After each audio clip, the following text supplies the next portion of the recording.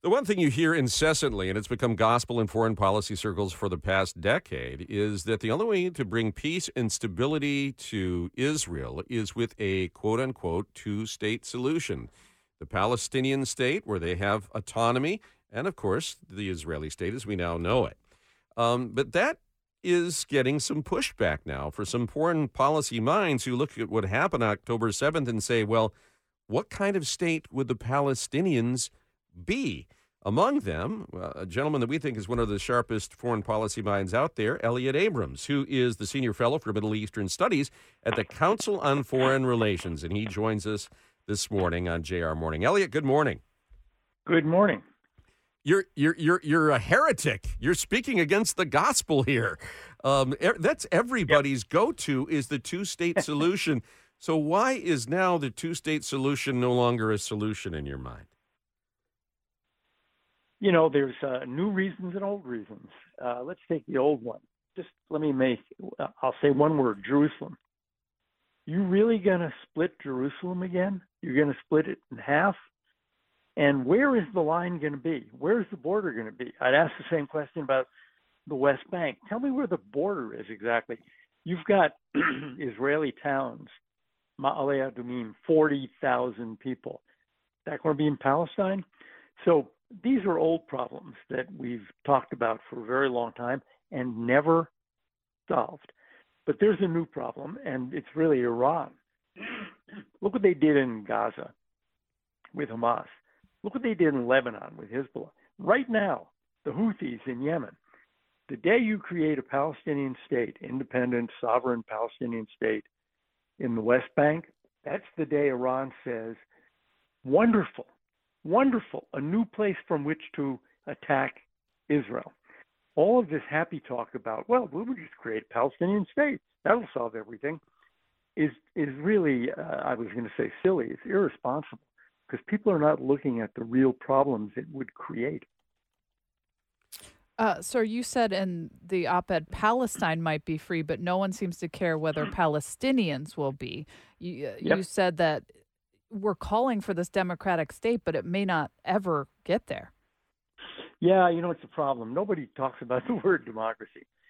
People say independent, sovereign, responsible, blah, blah, blah. Why don't they say democracy? Well, one reason is there is no Arab democracy. I mean, there is no Arab country, none, that is a democracy today. I think there's another reason.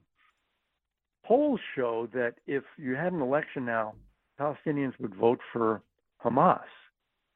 So people are afraid to let it be a democratic state. You have an election, Hamas wins, then what are you going to do? What that tells you is that Palestinians may support terrorism against Israel.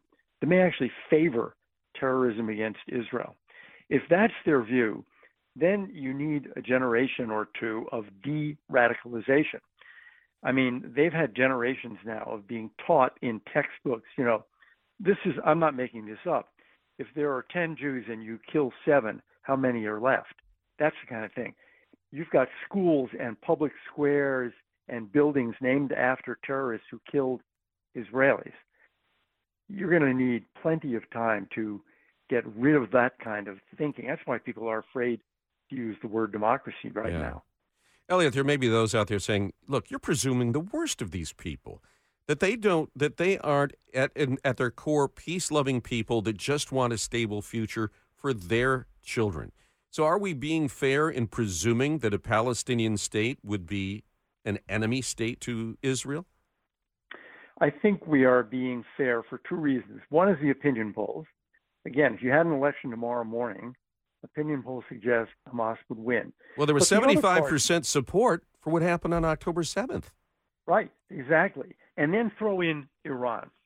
I mean, suppose the majority of Palestinians want peace with Israel. That doesn't mean that Iran isn't going to sneak in all the money and all the weapons it can to turn the West Bank into, well, again, what it turned Yemen into, what it turned Gaza into. They're still going around saying death to Israel, death to America. They're arming and financing every terrorist group in the Middle East.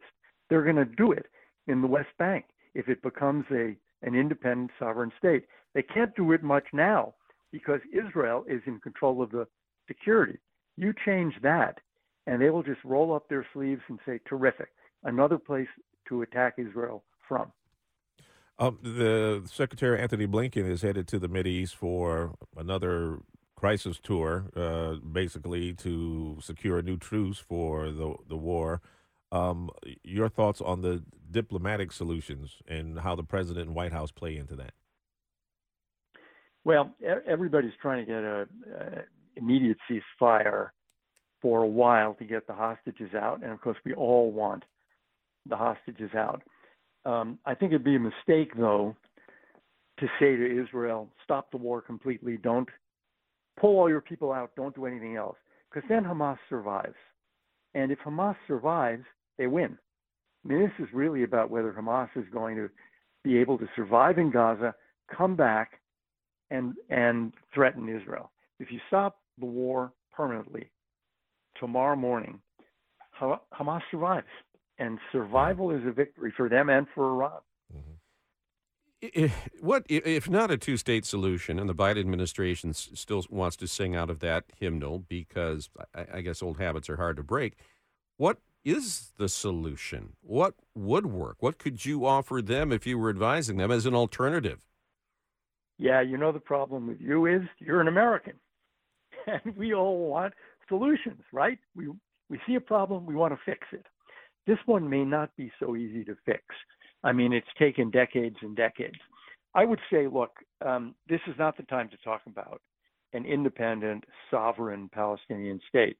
It is the time to talk about improving Palestinian governance, improving the Palestinian Authority, which is incredibly unpopular, incredibly corrupt, incredibly incompetent. So let's fix that first. We can talk about a Palestinian state, someday, 10 years from now, 20 years from now. But it's a delusion, as I said in the article I wrote, to think about it happening now, happening soon. If you want my answer is there'd be a Palestinian, let's call it entity, and it would be in confederation with Jordan. I mean, if you look at the geography, it's got to be Jordan or Israel.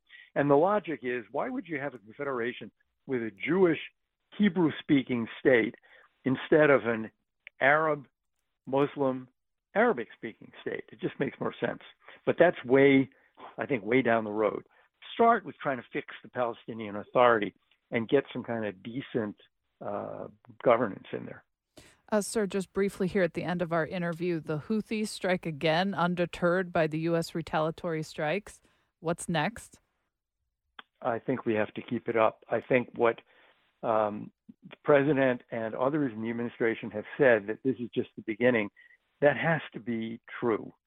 They just need to keep, they have a finite number of weapons, of missiles, of rockets. We just need to keep hitting them until they stop.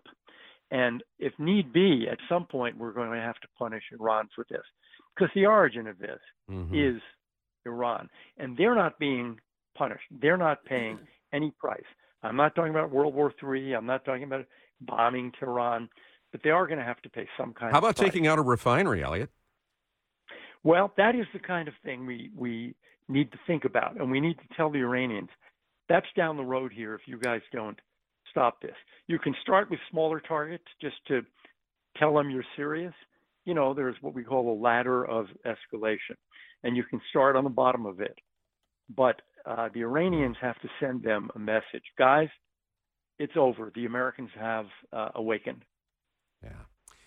Always a pleasure talking to you, Elliott. It's called the Two-State Delusion. It is a thoughtful look at this. I'd love your alternative and the notion of having an Arab-speaking state be the linchpin in this. It makes just too much sense. And you're right. We all are looking for solutions. Elliott Abrams, thanks again. You're welcome. When we come back, the shocking revelation yesterday that King Charles has cancer. What does that mean in terms of his duties, in terms of his family? Is this going to be, in some ways, a bridge to rebuilding relations with Harry? It's next on JR Morning.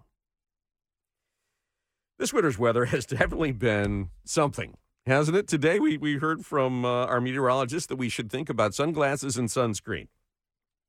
We also know it wasn't long ago that we needed 4 layers. Although temps may be milder right now, I think we all know we're going to see them back down again before spring is here in earnest. And something I want to remind you is you've got a furnace breakdown. It isn't just inconvenient, it's unsafe. And that's why my friends at CNC Heating and Air Conditioning are there on guard for you 24 hours a day to respond to your emergency calls. They've been doing this for 75 years, and they've had a winning strategy, making sure that your family is treated the way the Corian family would like to be treated, the folks that run CNC Heating and Air Conditioning. It's how they've become one of the most trusted outfits out there and are referred by our inside-outside guys. They know that they can repair it today, and if they can't, they can install a new one tomorrow. That's the level of quickness and customer service and the motto that they have and their promise to you. Right now, there's a Carrier Cool Cash savings event underway that can save you money if you need a new Carrier system. It starts with a very simple phone call, 800-MY-FURNACE, 800-693-8762. Get the free 21-point comfort survey. And if you do need installation of a new Carrier heating and cooling system, they can get it for you tomorrow. Visit cncheat.com. That's cncheat.com. Don't leave it to chance. Call Carrier. Turn to the experts.